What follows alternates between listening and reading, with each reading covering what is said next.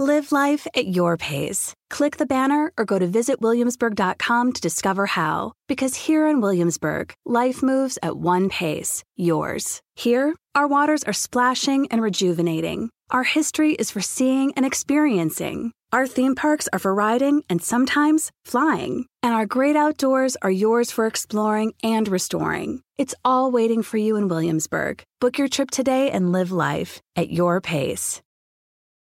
With Capella University's FlexPath learning format, you can earn your degree online at your own pace and get support from people who care about your success. Imagine your future differently at capella.edu.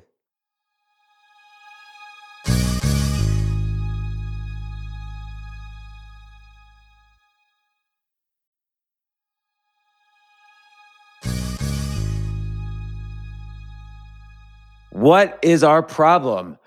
What is the problem with society, and what can we do about it? So Tim Urban, who writes the huge blog, Wait But Why, I mean, millions of people read his blog every month.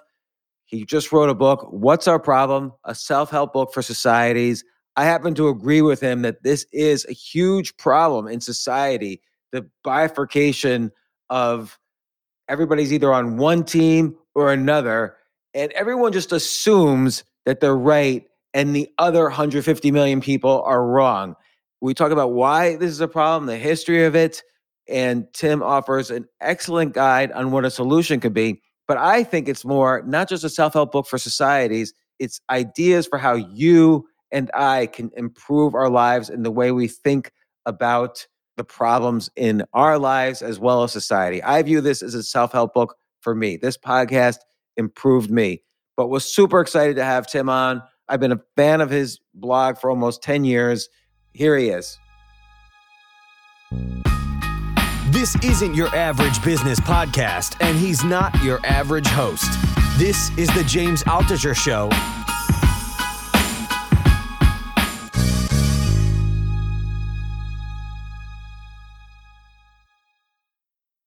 Is this your first kid? First kid. Rape age of 41. 41. So that's hard work. Yeah. Like, I'm in my 50s. I don't think I could have another kid just because it would be too much energy for me. Yeah, it's I wouldn't. Right now I have all this, like, how many kids do you have? Well, 3 stepkids, 2 kids. So I had 2 babies. That's a lot. Right. And it's like this right now I have all this energy and it's novel and it's so exciting and I have all this like fatherhood to give. And I would not want to do this if I didn't have that. If I was feeling like this was like, I was like, I don't want to deal with this. I don't want to father another kid. That would be really bad because it's not a small, you can just, it's a long-term commitment. You can't arbitrarily decide to have a kid unless you want to just like leave the kid, like have the kid and then leave it. Right. Then you can some people do that. I don't think that's the way I want to go, but you never know. Which by the way, I will make this an odd segue into your blog. One of my favorite blogs, Wait But Why. You've been doing this blog forever. I'm going to connect the dots in a second, but you've been doing this blog like forever. I feel like I've been doing my blog since about 2010. How long have you been doing your blog? 2013. 2013. So a long time. And it's gotten hugely popular. And would you say that blogging, like people don't look at blogs as much anymore? Like when you started and at that time, I remember very well, people were reading every blog post. And now I feel it's on and off. You know, I feel like when I started 2013, I was hearing a lot of blogging is dead.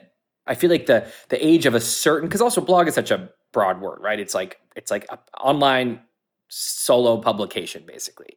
So there's a lot of different genres under that umbrella. But I think, when they're saying blogging is dead, maybe that was for a certain type of blogger, they had gone down in popularity.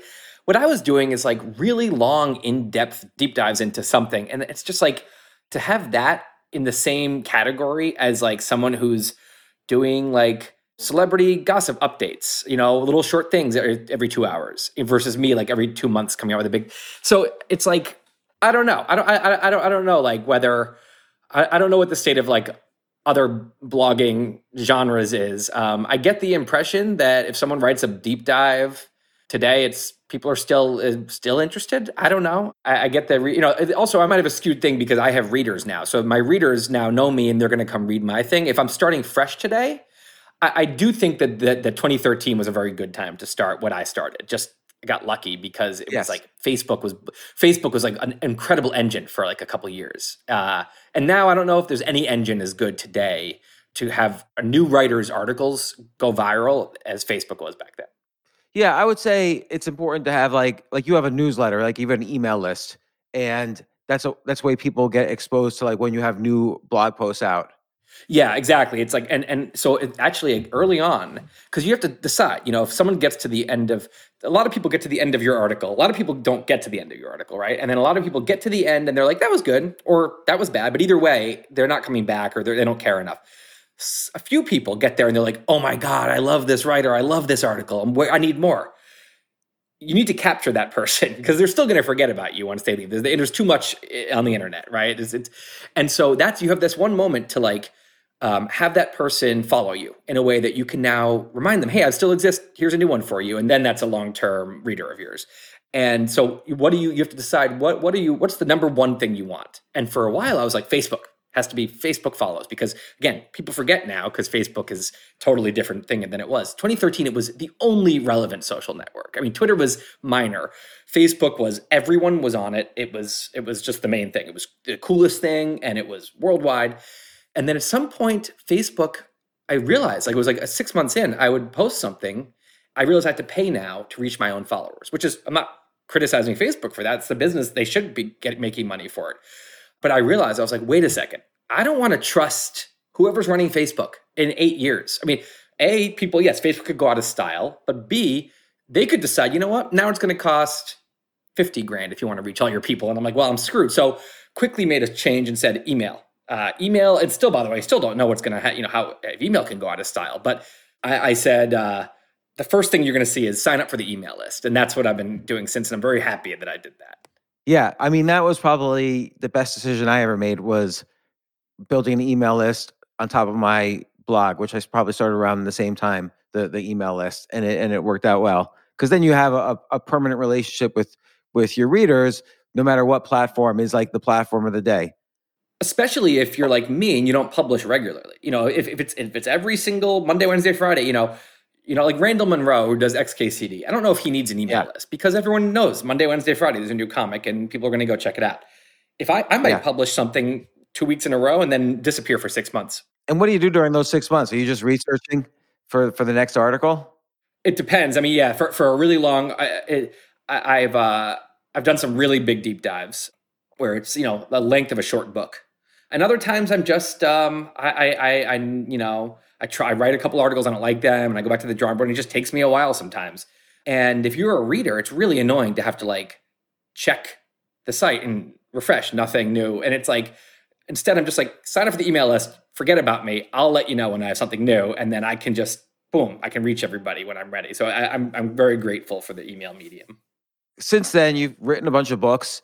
The latest one, What's Our Problem? A self-help book for societies. And I want to talk about that. But my question also is, why haven't you written more books? Like, because you do these deep dives, you have so many interesting posts about a variety of topics. Like, for instance, you could have written an entire book about Elon Musk just by stapling together some posts. Basically did. It's just on the internet. Oh, right. Yeah. That's right. It's an ebook on the internet. But you could have just said to Amazon, hey, make this a paperback also, like self-published it. No, totally. No, I just meant, I did happen to make it an ebook, but I was just saying, I basically wrote a book and it's in blog post form. And so I understand your question, which is like, why not just do books? And I think it's an evolving thing. I think when honestly with the Elon thing, I didn't think I was going to write so much. And as I got going, I realized this. By the end, I looked at it and said, I think I just wrote a book. I didn't mean to, but I just wrote 4 really long blog posts that added up to 95,000 words. And then most recently, again, because I'm not good at predicting what I'm actually doing here. So like for this most recent thing, this is my first real book. And even this isn't a print book. My first print book is going to be the next one, which I'm starting working on now. I was thinking about it, by the way. If you did this as a print book, it would be a beautiful book. Like, there's so many like great drawings. I might still. I've gotten so many requests for it. I'm like, okay, well, I knew I'd get some requests, but I'm actually surprised by the number of people who have been like, I want a hard copy, dude. And I'm like, all right, maybe we'll do one. The part of the reason that we didn't hear is because this topic felt timely. I've been working on it forever. I really wanted to get it out. And then it was already going to be like the summer. So if it had been printed, it would be a few months away from coming out. And then we learned that because of, I guess, paper supply shortage or something, it was going to be more like the fall, like September. And I was like, absolutely not. I was like, you know what? Let's just go and publish this in February. And then we'll talk about a print book later, maybe. But like, let's just get this out there because I'm not waiting another 8 months to get this out there. That's the problem with traditional publishing, is that you got to wait like a year. You get your deal. The good thing about traditional publishing, like with your number of followers and the popularity of your blog and the popularity of your TEDx talks, you would get easily a 7-figure advance from a traditional publisher. The sucky thing about traditional publishing is your book, from that point where you get the advance, your book won't come out for a year and a half. My next book is not going to have anything to do with current events, right? It's going to be timeless. It's going to be about the universe and stuff. So there, I'm like, fine, go take it. It'll appear in the world in a year and a half. This one is so specific. It's about current events. It was going to kill me. It actually, like, there's something really nice. One of the things that because there was no print book, I could put a book out in February, and there are examples, there's stories from 2023 in the book.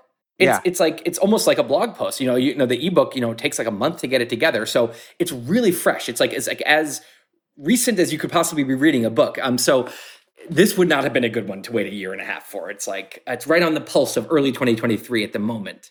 Yeah, no, your book's very timely because the topic of your book comes up in my house constantly, which is our society and the U.S. specifically, U.S. society is having some big issues, no matter what side of this you're on. And you really kind of build up the argument beautifully, but maybe kind of describe top level what your book is about and why people should be interested. Yeah, I mean, I think there's something that was making me uneasy about my society. And I think of, I grew up in American society and it's not perfect, but it's great. It's liberal. And I mean that lowercase L, in that there's free speech and the government's never going to arrest you for saying the wrong thing. There's just, I feel like you feel like it's a very kind of grown-up place in a lot of ways, even though, of course, America is not in many ways. But it just felt like it was, I felt like I could trust the society for the most part. And that feeling was going away. Like, it was 2016, and I was just like, something feels weird. Like, I feel scared to talk right now publicly about anything to do with politics. What's up with that? Yeah. That's not how America's supposed to be like. And I wasn't scared of the government. I was like scared of, and the weird thing for me was that I was like scared of the people who I thought like we were like the people. I wasn't scared of, I was like an Obama voter. I wasn't scared of right wingers because I don't think the right wingers had any power to do anything. I didn't care what, if they, I was like scared of my, people who also probably voted for Obama. And I was like, this is what's going on. Why? And then the media was just getting like worse and worse. Like journalistic integrity was just evaporating. And there was so much tribalism, like rising, like crazy political tribalism. And I was like, we seem to be like descending in some important way, like losing our grip on kind of stability in some important way. So that's what got me into this. And I was like, what's going on? What's our problem? Like, why are we doing this? And then I had the second thought, which is like, the stakes are high right now because technology is continuing to explode. Like, there's new paradigm shifts every year in some industry. And like, that's not going to change. We need to like be smart and wise and like be able to talk about stuff together and like make wise decisions. And I felt like we were going in the total opposite direction. I was like, I don't think my society can make a wise decision about anything right now. And so that's what got me into it. And it swallowed my life for 6 years trying to answer that question.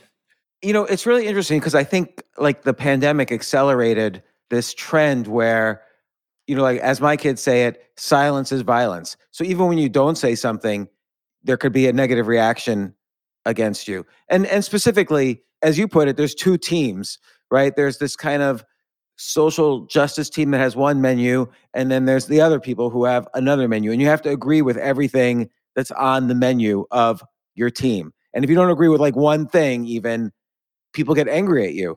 Like there's no liberalism where, the technical meaning of liberalism has nothing to do with liberal or conservative. It's this idea that a society can have many people who have many different viewpoints, and in a politically liberal society, everybody gets together argues it out, and then sort of decides on a compromise that some people are happy with and some people aren't happy with, and they move on to the next issue.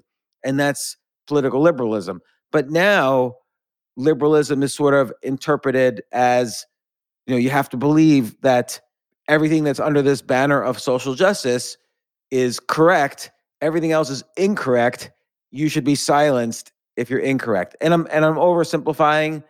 There's been similar periods where things have been the opposite, where if you're not like on the religious right, then you could be silenced also. It's kind of this pendulum that goes back and forth. But what are you actually afraid of when you speak or have an issue? So I think you're right. There's like this feeling that there's two teams. Both are entirely sure that they're right.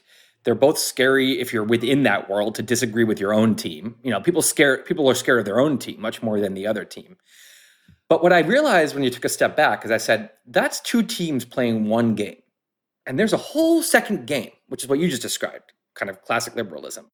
There's two games. And what's happened is this one game where these two, I call it political Disney World, right? There's heroes and villains. There's only, our team is perfectly good and righteous and their team is perfectly evil and awful. And we're right about everything and they're wrong about everything and we're righteous, whatever. That to me is not reality, right? That's this crazy, childish kind of way to view the world. And to me, it seems like they're two different teams, and they are, but they're both in political Disney World. They're playing one game. What I realize is that most people aren't actually down there in that game. That's like a lot of people are scared of the people in that game, but most people are much more like they're not exactly sure what they think, or even if they are, they don't try to silence people who disagree with them. They care about nuance and they want to, they're open to compromise because every democracy is built on compromise. And I realized there's this whole second game that no one has a label for. No one, people that want to play that game think they're all alone. They don't realize that the majority of people wish they were playing that game. And that there needs to be like a broad pushback from game number 2 against game number 1. And that includes both teams that are, to me, kind of one really, in other words, in a way, they're kind of working together. Nothing was better for Donald Trump than the rise of like authoritarian wokeness. And nothing is better for authoritarian wokeness than the rise of a demagogue right-wing president like Trump. They're each other's best friend, right? And so even though that's not how they feel, that's what's actually happening. And here's the thing about it that really got me going was thinking that like, it's not like, some people would hear this and say, oh, well, game number 2 he's talking about is all highfalutin and they want to talk about things. They don't want to actually get on the ground and make change. But the thing is, if you look at all these different statistics, the people in that political Disney World game, they're actually harmful to the causes that they say. The people in the kind of hardcore woke people, they are really bad for social justice causes. So the idea that you have to either reject or accept social justice is missing a huge distinction, which is that there's liberal social justice, which is the great tradition of the U.S.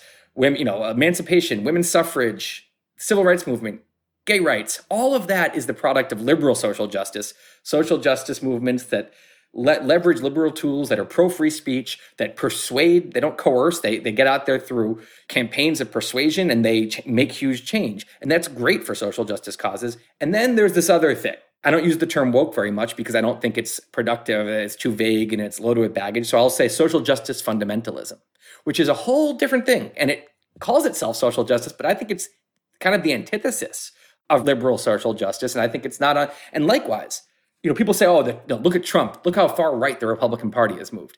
I don't think that's true. I think that actual principled conservatism is at direct odds with someone like Trump. And that Trump isn't assaulting us with conservatism. He's depriving the country of principled conservatism, which we need. We need both principled progressivism and conservatism. So game number 2 is actually the productive one that actually helps these causes that is actually good for the country. And that game is so scared into silence by game number 1.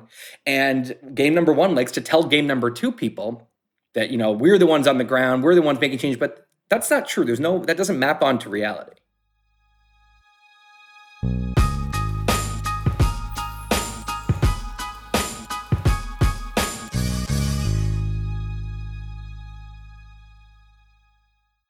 Yes, it's totally true. Airbnb has changed my life. If anything, they have made my life so much better. Like I used to live in Airbnbs. I lived in over 100 or 200 different Airbnbs over a 3-year period.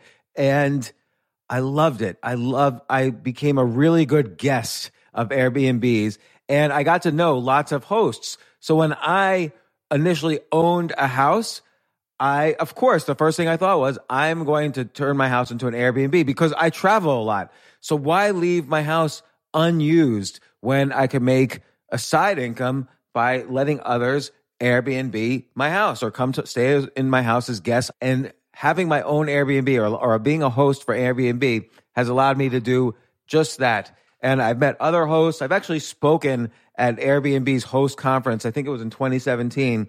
I met so many just nice hosts. It's a great community. And I love, turning my own home into an Airbnb. Like I'm traveling to Austin next month.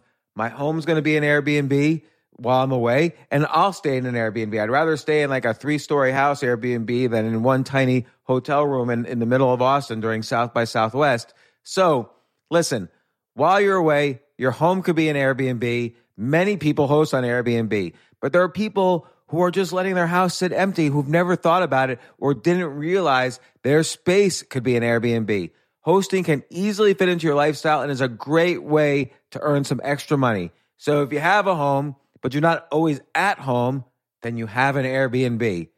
Your home might be worth more than you think. Find out how much at airbnb.com/host.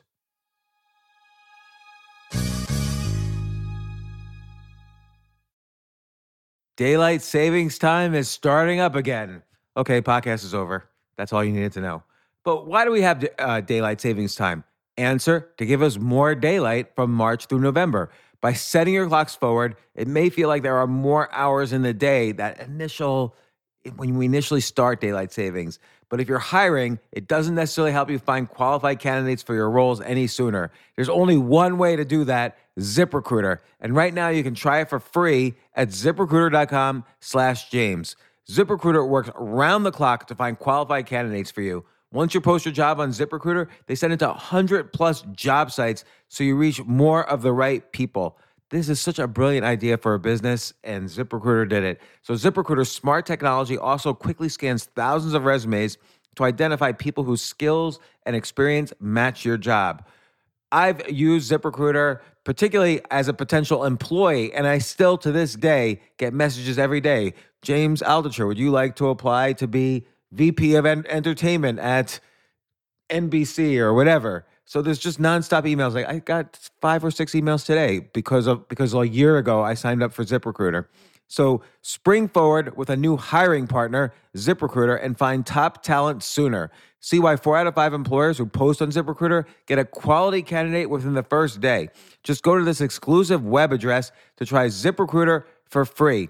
ZipRecruiter.com/James. Once again, that's ZipRecruiter.com/James. ZipRecruiter, the smartest way to hire.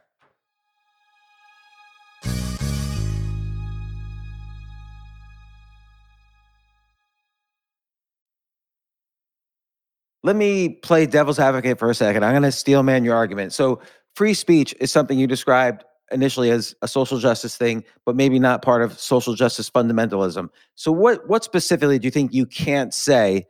And I'm not holding you to this as a belief, but like what's an example of something one can't say to the social justice fundamentalist for fear of being either canceled or blocked on Twitter or whatever?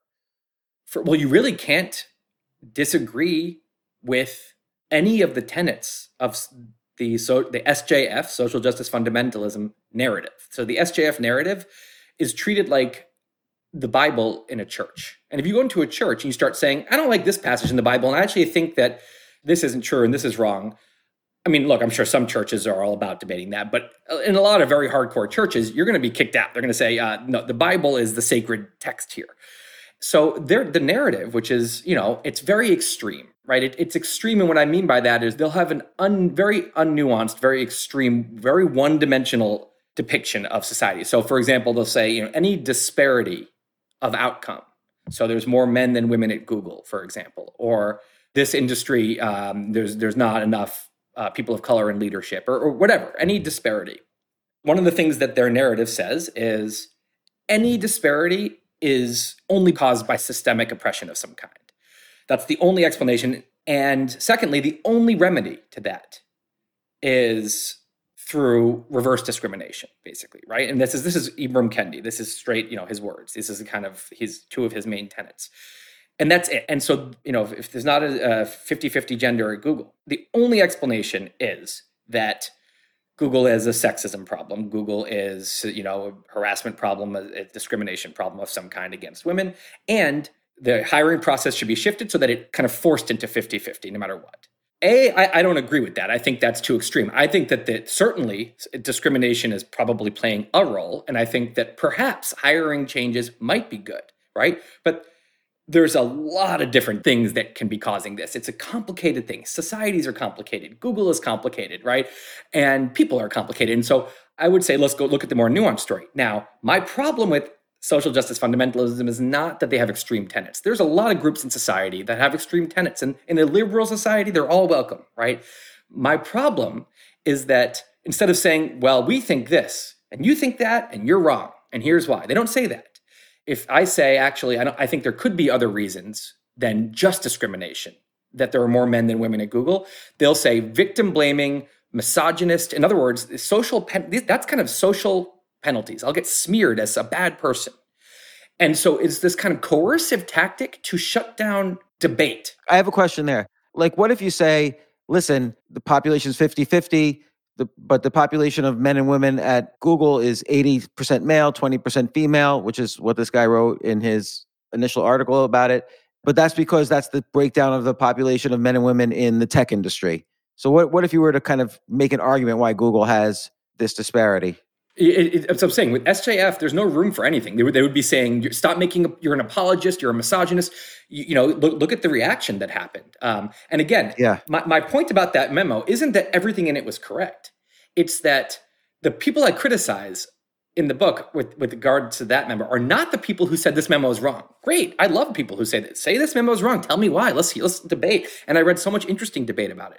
My problem is with the people that said he should be fired for saying the memo, because that's totally different. That's attacking the person. That's punishing a person for disagreeing with you as opposed to punishing their ideas, which is great. And every liberal society should be full of disagreement, criticism. This is what makes our discussions richer and makes us all smarter. So again, it's like, you don't even have to get into, forget what his memo said. It's like, should he be fired for it? And so the other thing that I would criticize SJF for is it's also hypocritical. Like, there's 60% of college students are women, 40% are men. If that were reversed, the story would be colleges are systemically sexist against women, right? And there's discrimination, and there's bad social norms, and there's bad gender norms in society, and bad messaging to women. But it's the other way, and there's no consistency. They'll never say, well, there's something wrong. What are we doing against men? Suddenly, there's no problem. There's no discrimination. It's not symbolic of any kind of systemic discrimination. That's just how it is.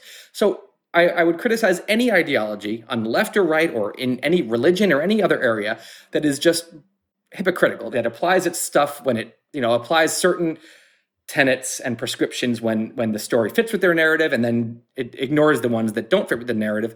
But that's not even my big problem. Again, there's a lot of ideologies I don't respect or I don't think are productive. It's that this one will try to ruin your life if you make the points I'm making. I'm lucky because I have it on an independent platform.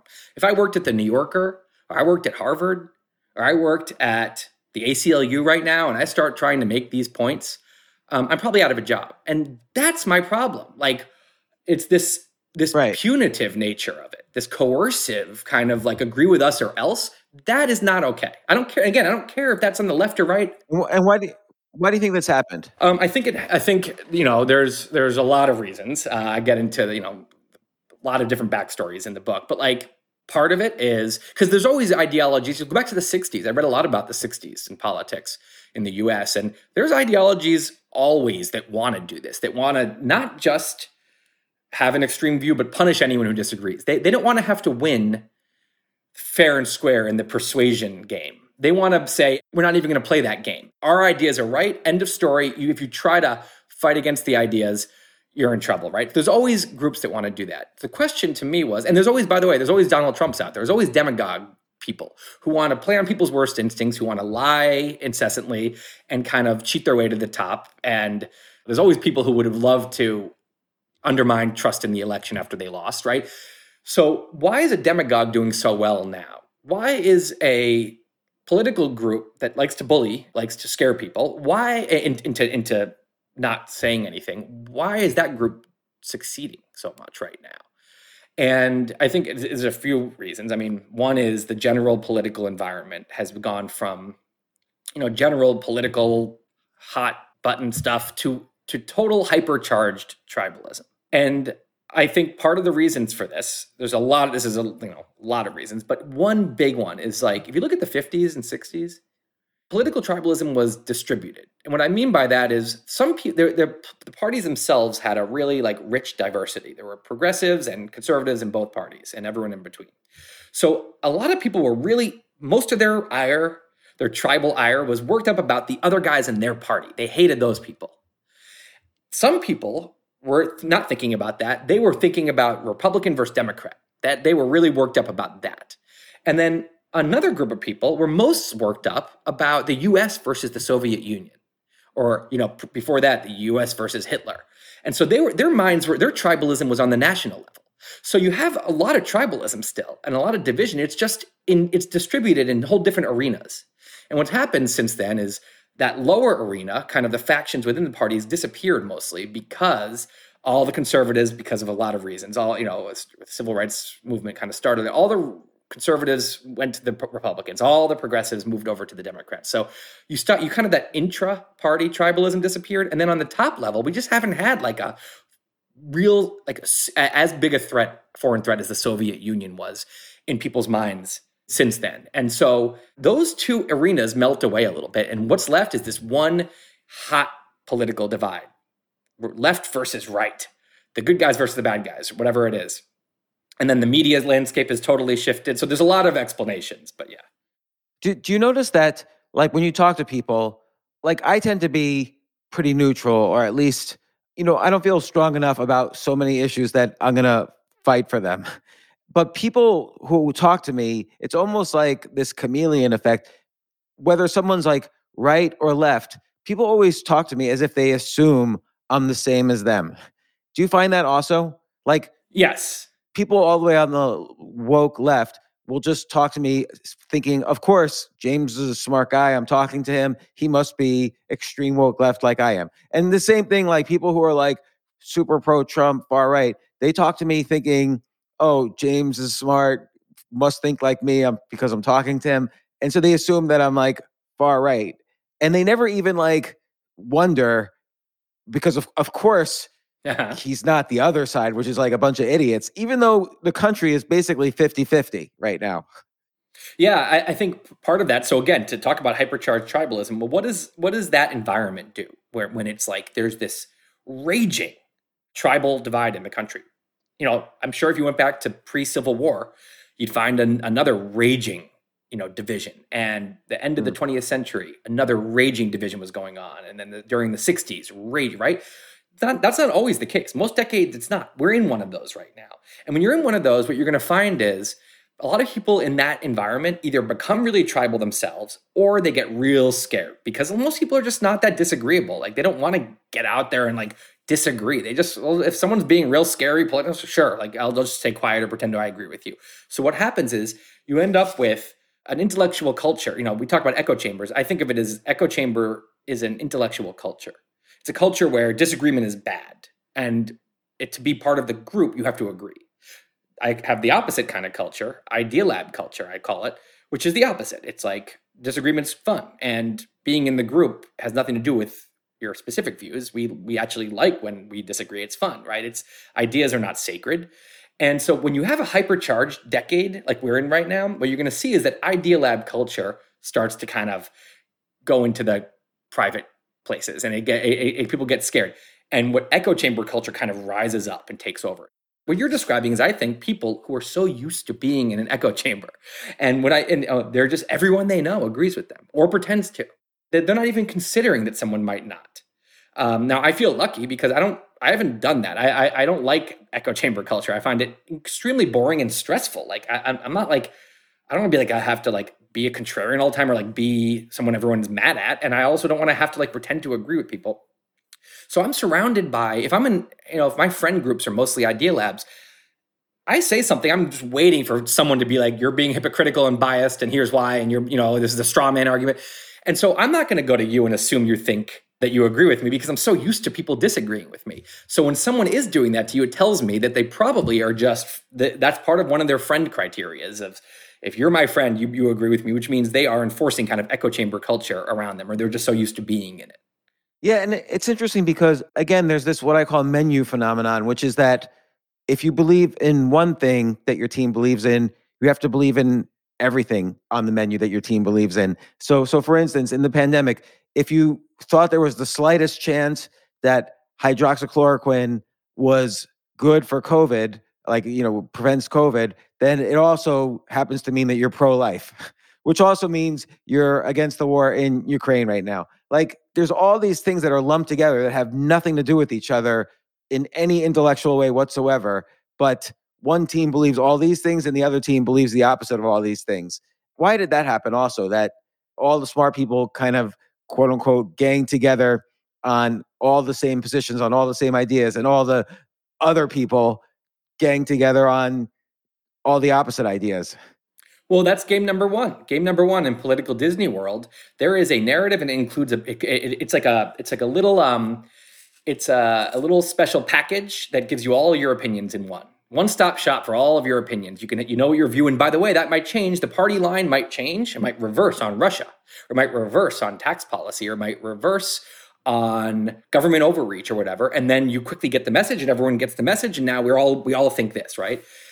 To me, that's just such a waste of the human mind. I mean, like, think about if you actually are truly independent, learning and thinking about all of these issues, I think what a smart, independent, knowledgeable person would say about a lot of them is, I don't know.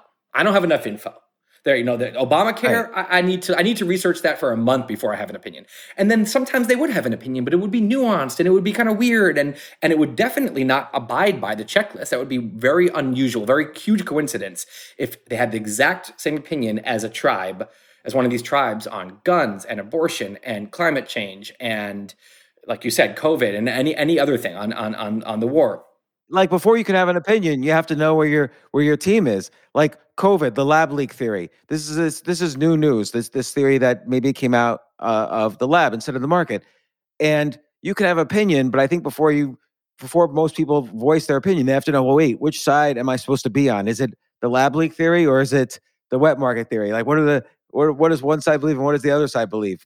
Game number one has no reverence for individual thinking. It does not say, oh, you're a rogue individual. Great. It says you're a rogue individual, like you're a terrible person. If you disagree with us on any of these you can agree on every single issue, but you have the wrong opinion on guns, you're a terrible person.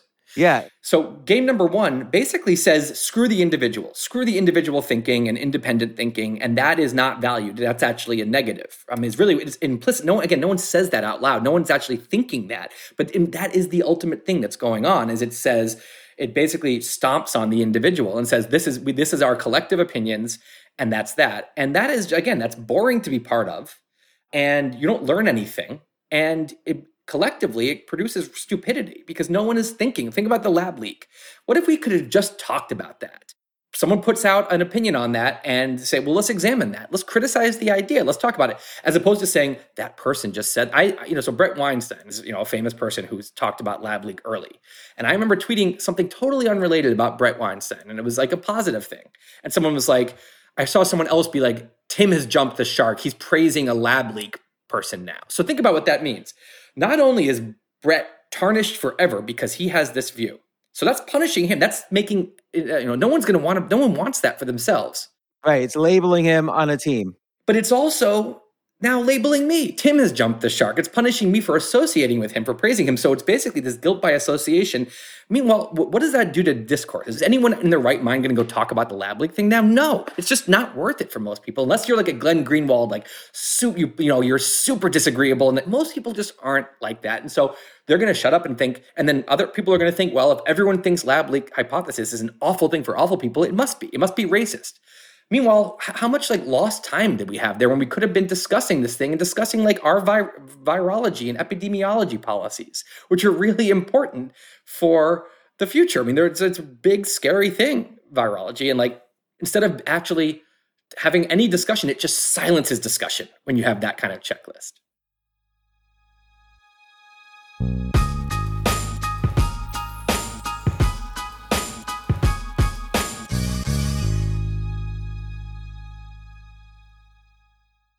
Looking for a rewarding, life-changing opportunity that enhances the lives of children in your community? Well, with almost 50 years of experience, Huntington Learning Center is the nation's leading K-12 tutoring and test prep franchise, dedicated to shaping brighter futures for both students and franchisees. Huntington is the top revenue-producing supplemental education franchise in the U.S., and their proven system is the key to success for you and your students. The Huntington Advantage includes low startup cost turnkey systems, dedicated support teams, national and local marketing support, and multiple revenue streams to help you build a life-enriching and profitable business. No education experience needed. In today's environment, the need for tutoring has never been greater. When you become part of Huntington Learning Center, you're filling an urgent need in the growing $5 billion supplemental education industry. To learn more, visit huntingtonfranchise.com. Make a meaningful difference, pursue your dreams of business ownership, and be a positive force in your community. Don't wait. Visit huntingtonfranchise.com today.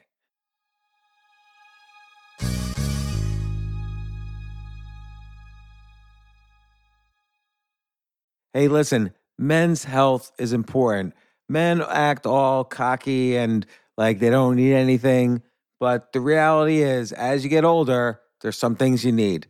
And it often feels like we're too busy to take care of our health problems. Like, I'd rather do anything than go to the doctor or the dentist or the pharmacy or whatever. But now you don't have to waste your time if you use Hims. Hims, H-I-M-S, Hims is changing men's healthcare by providing simple and convenient access to science-backed treatments for erectile dysfunction, hair loss, weight loss, and more. The entire process is 100% online, so you get a new routine of improving your overall health faster. Jay, you listening to all this? Yes, I definitely gonna use Hims from now on. Not that you need it. You're young and healthy. James, I'm 35. You're getting there. You might need it. Who knows? But if prescribed, your medication ships directly to you for free and in discreet packaging. No insurance is needed. You can manage your plan on the Hims app, track progress, and learn more about your conditions and how to treat them from leading medical experts. Start your free online visit today at hims.com/James.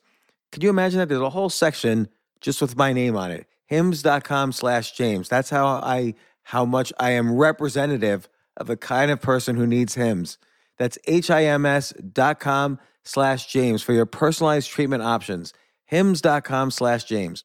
Prescriptions require an online consultation with a healthcare provider who will determine if appropriate.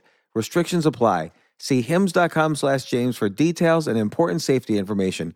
Subscription required. Price varies based on product and subscription plan.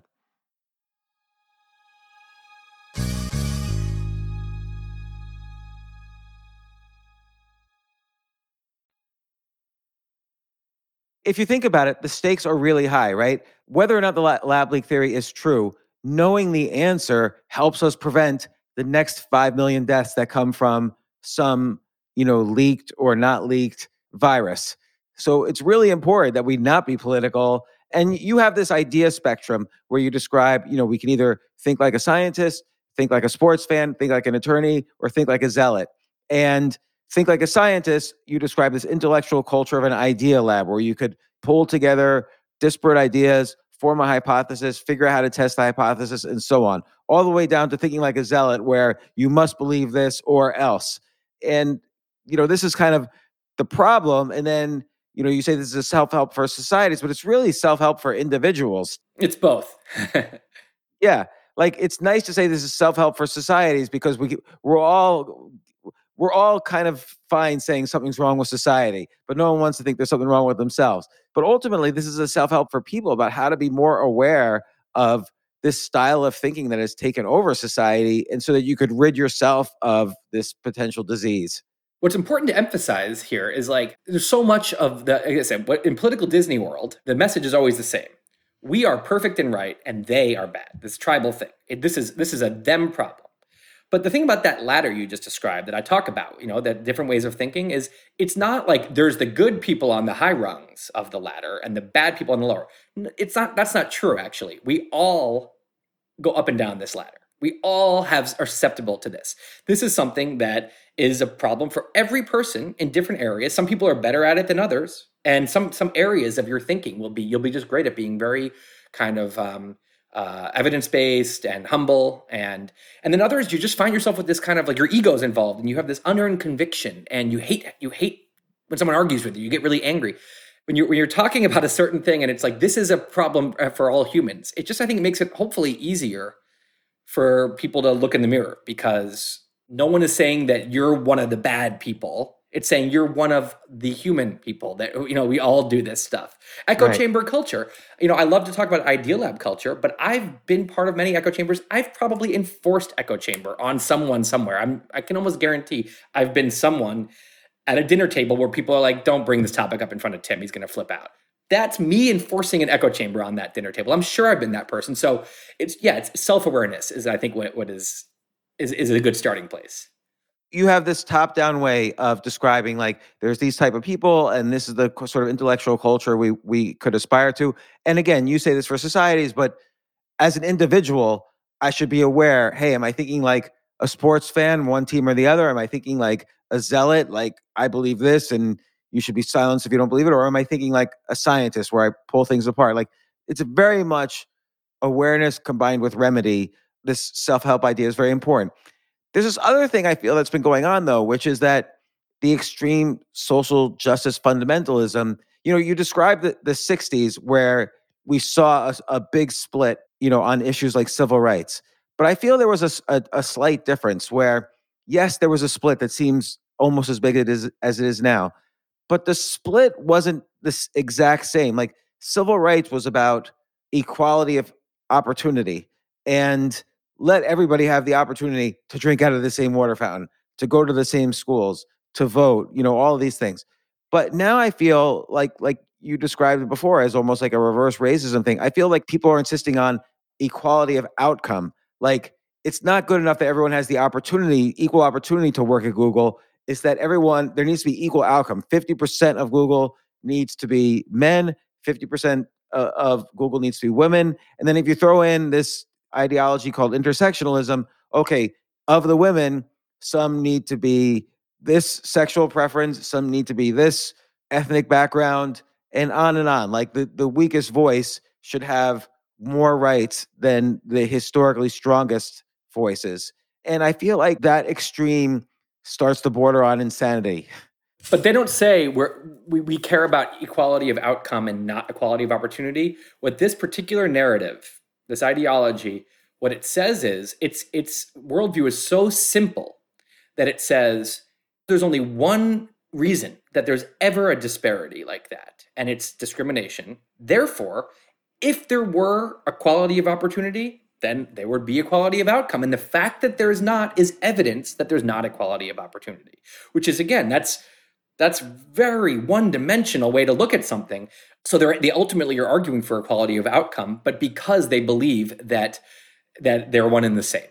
And of course, they're not one and the same. All you have to do is look at like white Americans of different ethnic backgrounds. You know how much Russian Americans out-earn Polish Americans, who out-earn English Americans, who out-earn French Americans, for example.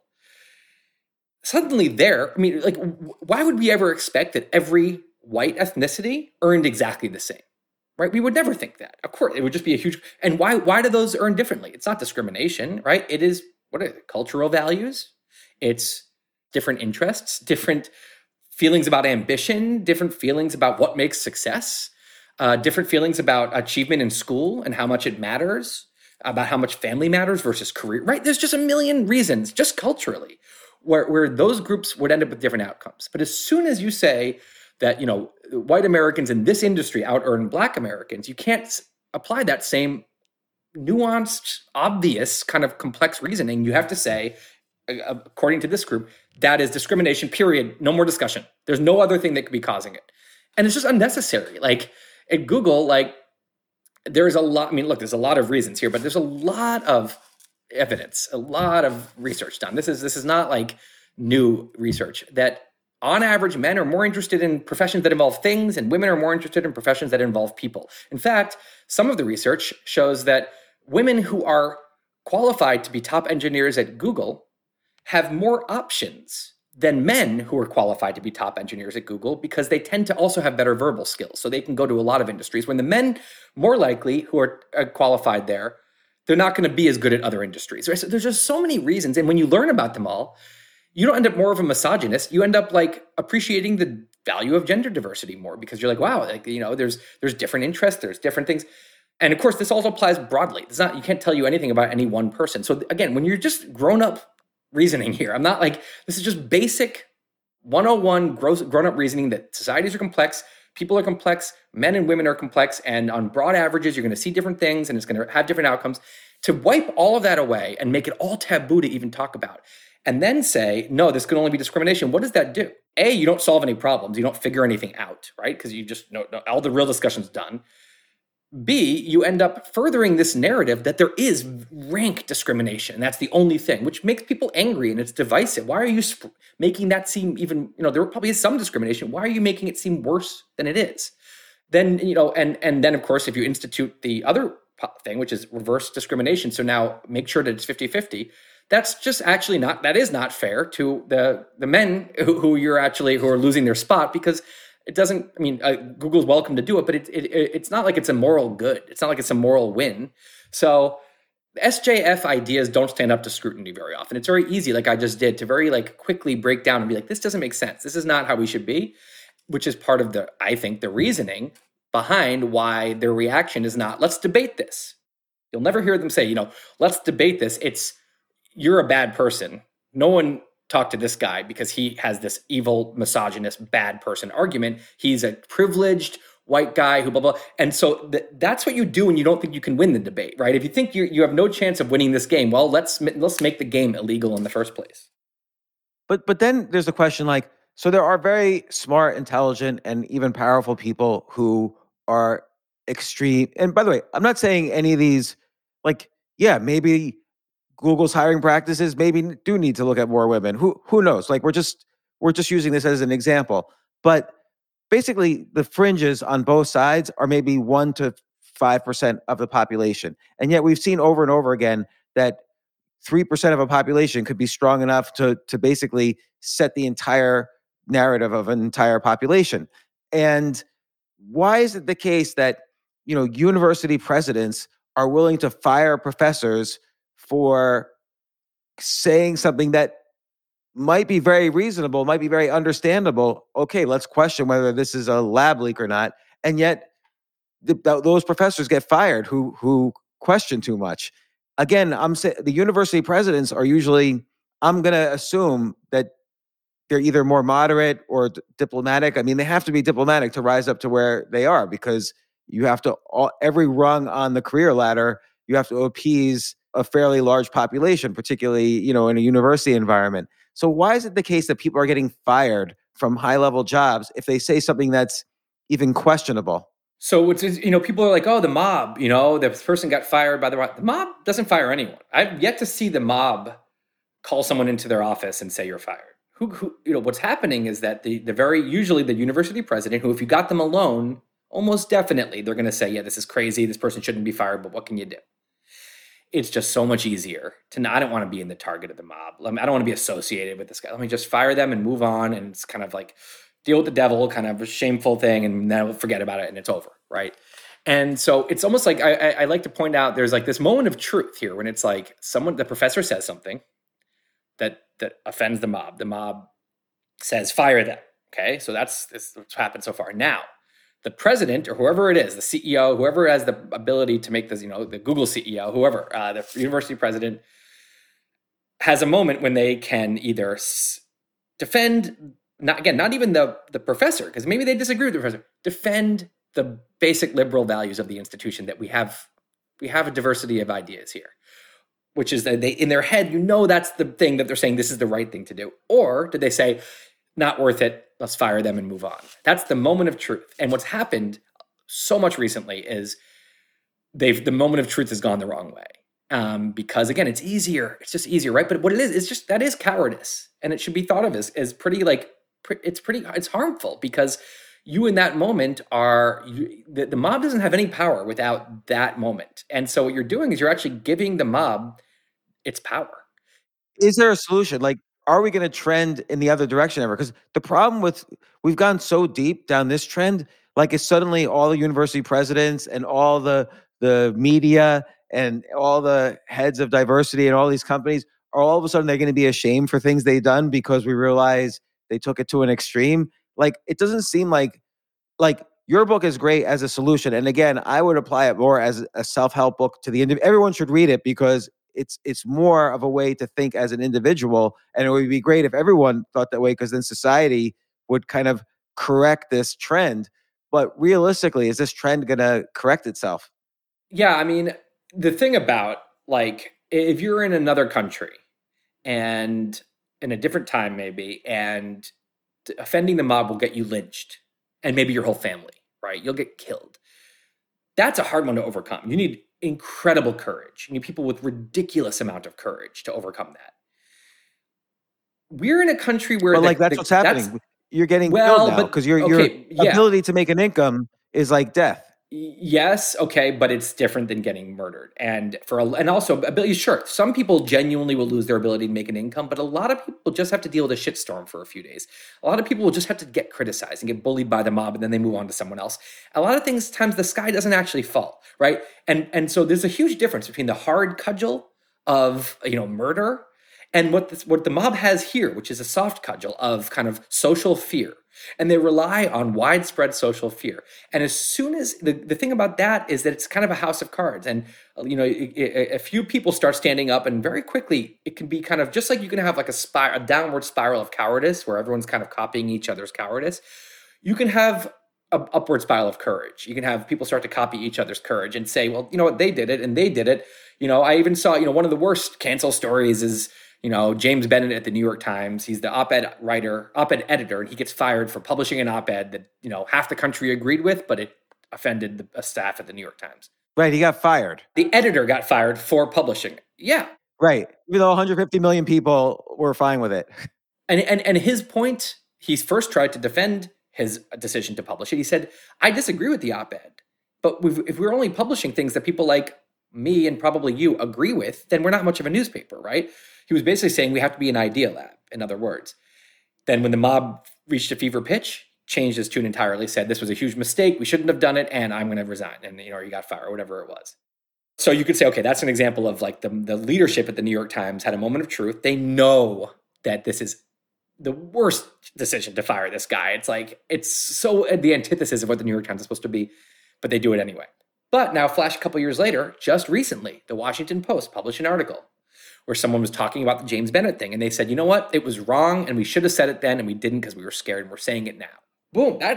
Courage, right? And it doesn't take too many of those because no one wants to feel like a coward. Right. So if Washington Post is saying that, maybe now the LA Times is going to say, you know what? We also should have said something. It can very quickly spiral the other way. So I think actually I would be scared if I were the mob, because I'm thinking we don't have the hard cudgel of violence. We're relying on this fear, and that could crumble pretty quickly if people start getting courageous. So yeah, I feel optimistic actually. Tim, I'm usually an optimistic person. This stuff scares me, particularly, wait till your kid, newborn gets older. Like the kind of arguments I have in my house. And by the way, I don't really argue with my kids. I let them say their thing and I try to be as quiet as possible. But when you hear over and over again, silence is violence, if you don't believe this, then you're that. And depending on whatever the argument of the day is, whether 10-year-old girls should be allowed to get penises, or an issue whether, one war is better than another war, or F the police everywhere. These are the kind of arguments that come up with people who are on the front lines of this kind of fundamentalism.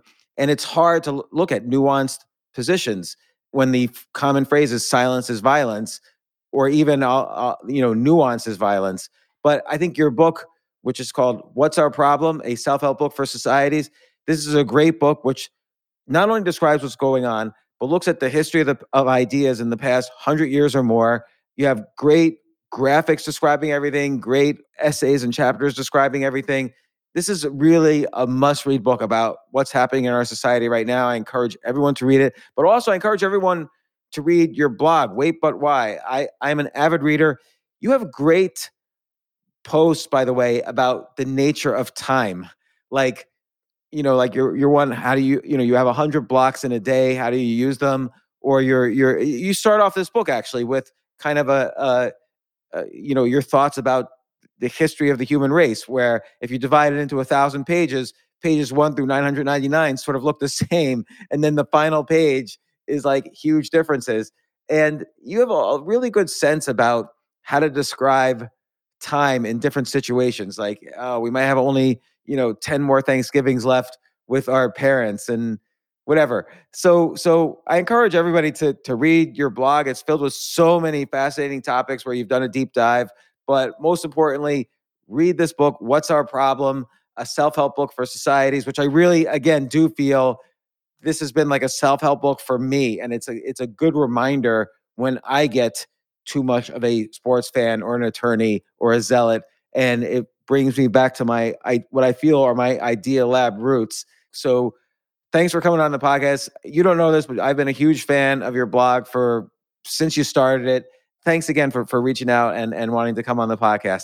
Yeah, thanks, James. And by the way, when I was starting this blog, you were one of I was listening to you and Tim Ferriss a lot. And, I think part of it is, you're kind of like very frank, upfront style where you're just openly a human. You're just being yourself flagrantly. And I thought that was inspiring. And I think it probably helped me, encourage me to do that. So I also appreciate you and, with the kind of work you do. Oh, thanks, Tim. I appreciate it. And I will say it's often gotten me into a lot of trouble too, just being myself. So yeah, well, that's also why you have a lot of listeners though, because people like a rogue individual, It's interesting. Yeah, I hope so. Well, thanks again, Tim. And hopefully come on the podcast again. I'd love to talk more about all this stuff. Anytime.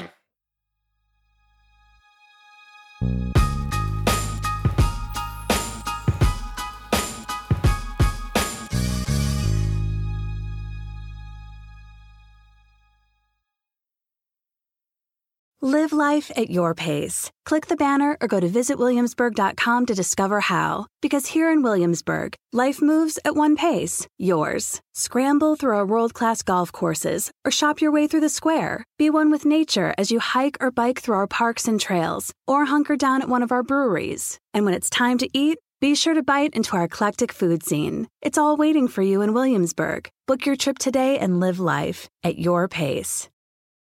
NetCredit is here to say yes to a personal loan or line of credit when other lenders say no. Apply in minutes and get a decision as soon as the same day. Loans offered by NetCredit or lending partner banks and serviced by NetCredit. Application subject to review and approval. Learn more at netcredit.com/partner. NetCredit. Credit to the people.